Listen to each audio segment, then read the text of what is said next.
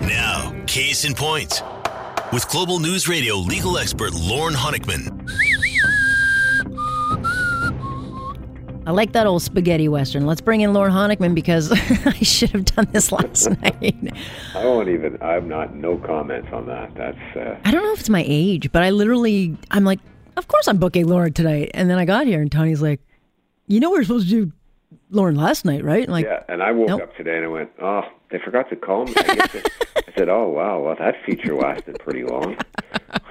No. So, we've just got some aging issues. I'm on it tonight. Yes. I'm on it. Okay. Let's talk about, Headley frontman Jacob Hoggard's case still working its way through the courts. If you don't know who he is, he's a lead singer of a band called Headley, and he's got a couple of pretty serious sexual assault allegations against him. But again, this is the phase of it where we go in, we go out. He's not going to appear. His lawyer will do this for him. Right. My question to you about this case, how problematic is it for the accused in this case, Mr. Hoggard, given that when this whole poop storm was kind of really blowing up, they, I guess probably at the instruction of his publicist, had put in an apology, and he acknowledged, yes, we've treated our fans, or I take responsibility, right, for the way I've treated my fans and blah, blah, blah. Does that then become evidence against him in court? Well, sure. I mean, anything an accused says or does can be used as part of the evidence that may come there. So, again, hypothetically speaking, the fact that somebody apologizes for something, but that doesn't necessarily mean that he committed a sexual assault as alleged. Yeah, it's not written in a way that there's an admission of committing a crime, because he's pretty adamant about saying, I am not saying that I crossed any lines, but the reflection.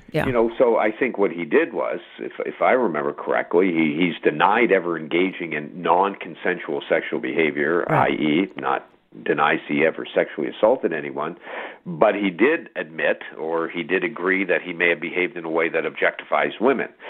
One is not the same as the other, and so, I mean, that's one part of it. The other part, I know people get very frustrated when these cases take as long as they take to even wind their way through. But remember, we have a procedure called disclosure, where he is. It's mandatory that he receive the disclosure that he needs, all of it, and that includes police notes, and there's videos, there's video statements. And so the Crown basically told the court today, we still don't have that. Yeah. And of course, every time this happens, you keep your eye on the legal clock, right? Mm-hmm. Because we don't want to. What they're trying to avoid now is having cases, getting tossed because of the very famous Supreme Court of Canada case now. So this case is right now in the provincial court system.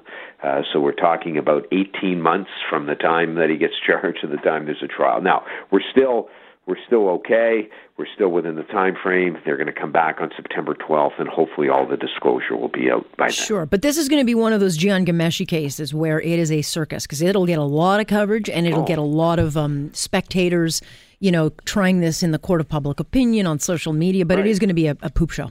Oh, yeah. Right now, he's already been dropped by his management team, blacklisted by a lot of radio stations, so...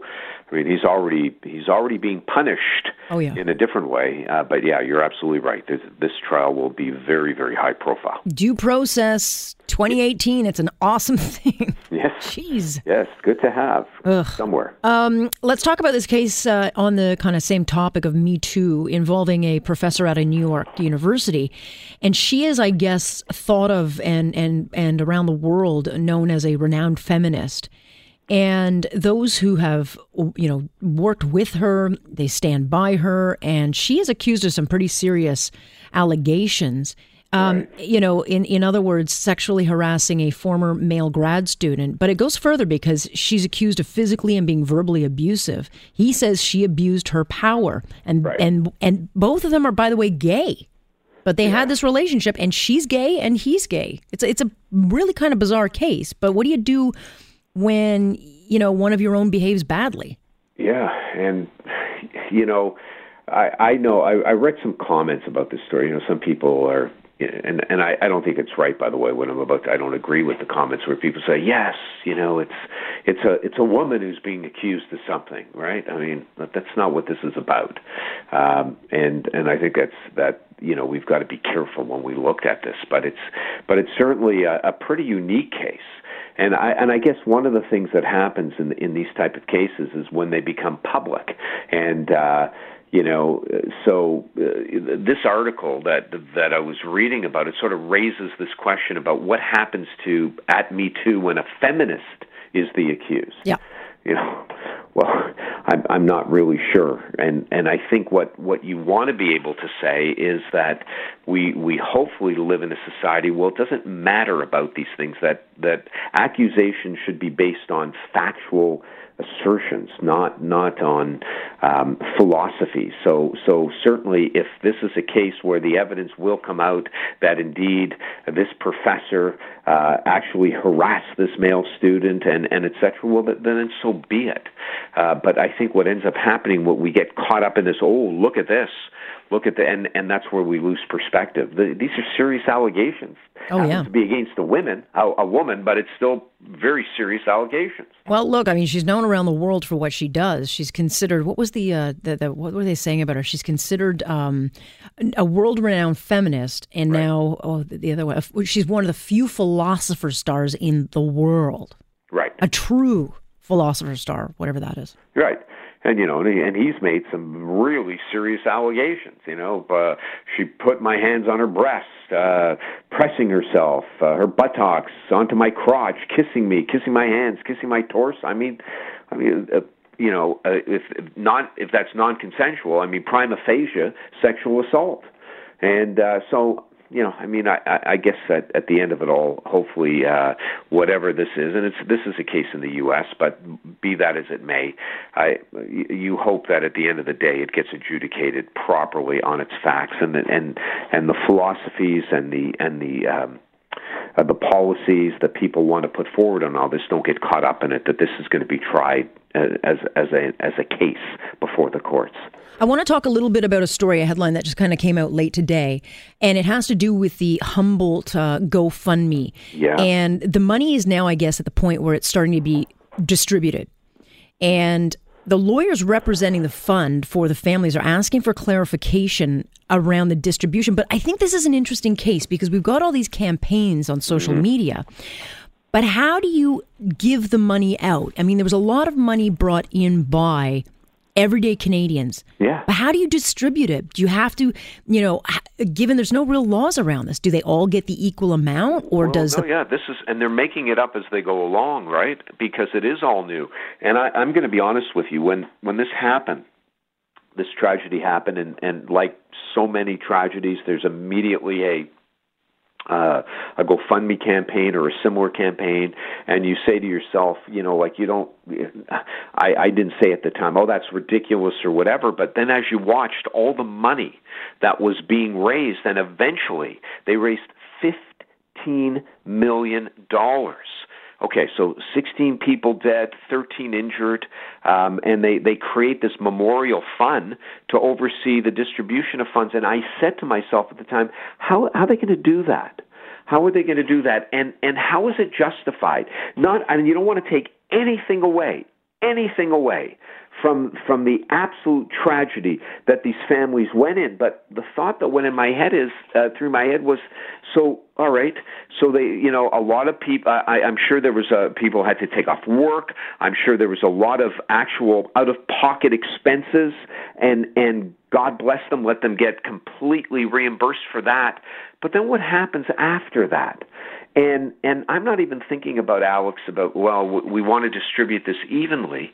I'm thinking about what's the entitlement. And I know, and again, this may sound a little harsh on my part, but I'm trying to understand it, and I guess I'm thinking of it in the context of lawsuits. Yeah. And if families were suing with respect to because somebody died or whatever, you would get compensation for care and guidance. Okay, so maybe we rationalize it that way. And how is it going to be determined that one family is going to get more or less? And I think even they said that in the court today, that even though they provided all the families today with an interim $50,000 payment, okay, and now they've put together a committee, an independent 5-person advisory committee that's going to decide how the money should be divided. And do they get money? Because they shouldn't be getting the money. This should be going only to the families and to the boys or the people that are hurt.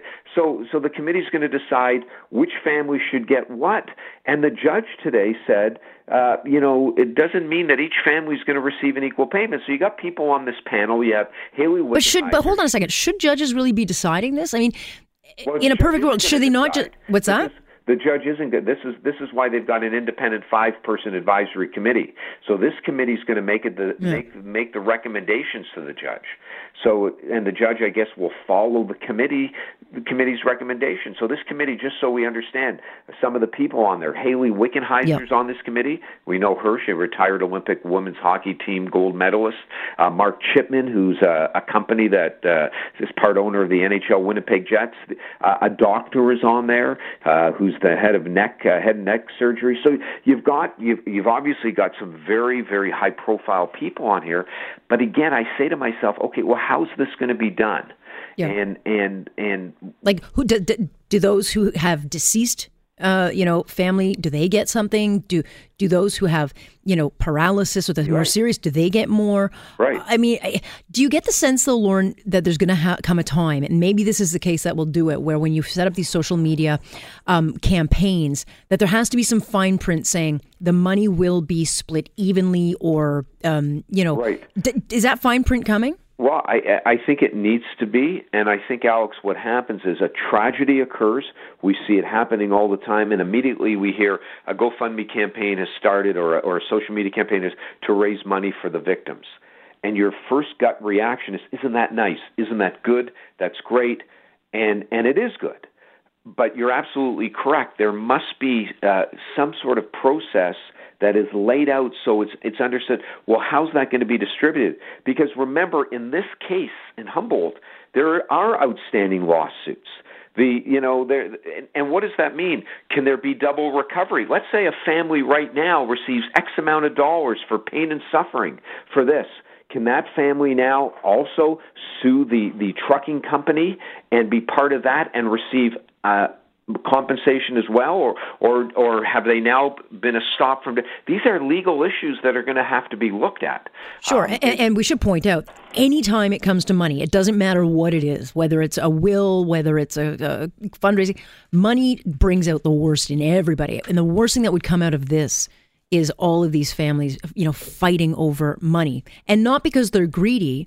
Yeah. But because they're grieving, and part of the grieving process, it just, when it comes to the money aspect of it, and I only know this just because dealing with my dad's estate, right. It didn't matter if it was 5 cents or the plant. It was very personal. It plays with your mind. So we could see some really because even one family member today said that the millions raised should be split evenly, and they say just divide it, make sure everybody gets, and okay, so let's say you did that.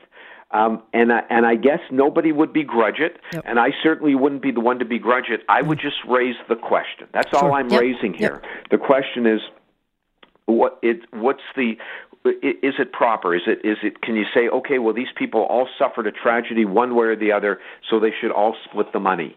And you certainly, as I say, you want them to take care of the bills and lost income and care for their families. That's all there. But what about above that? Should they not be able to show that they need it for this or that?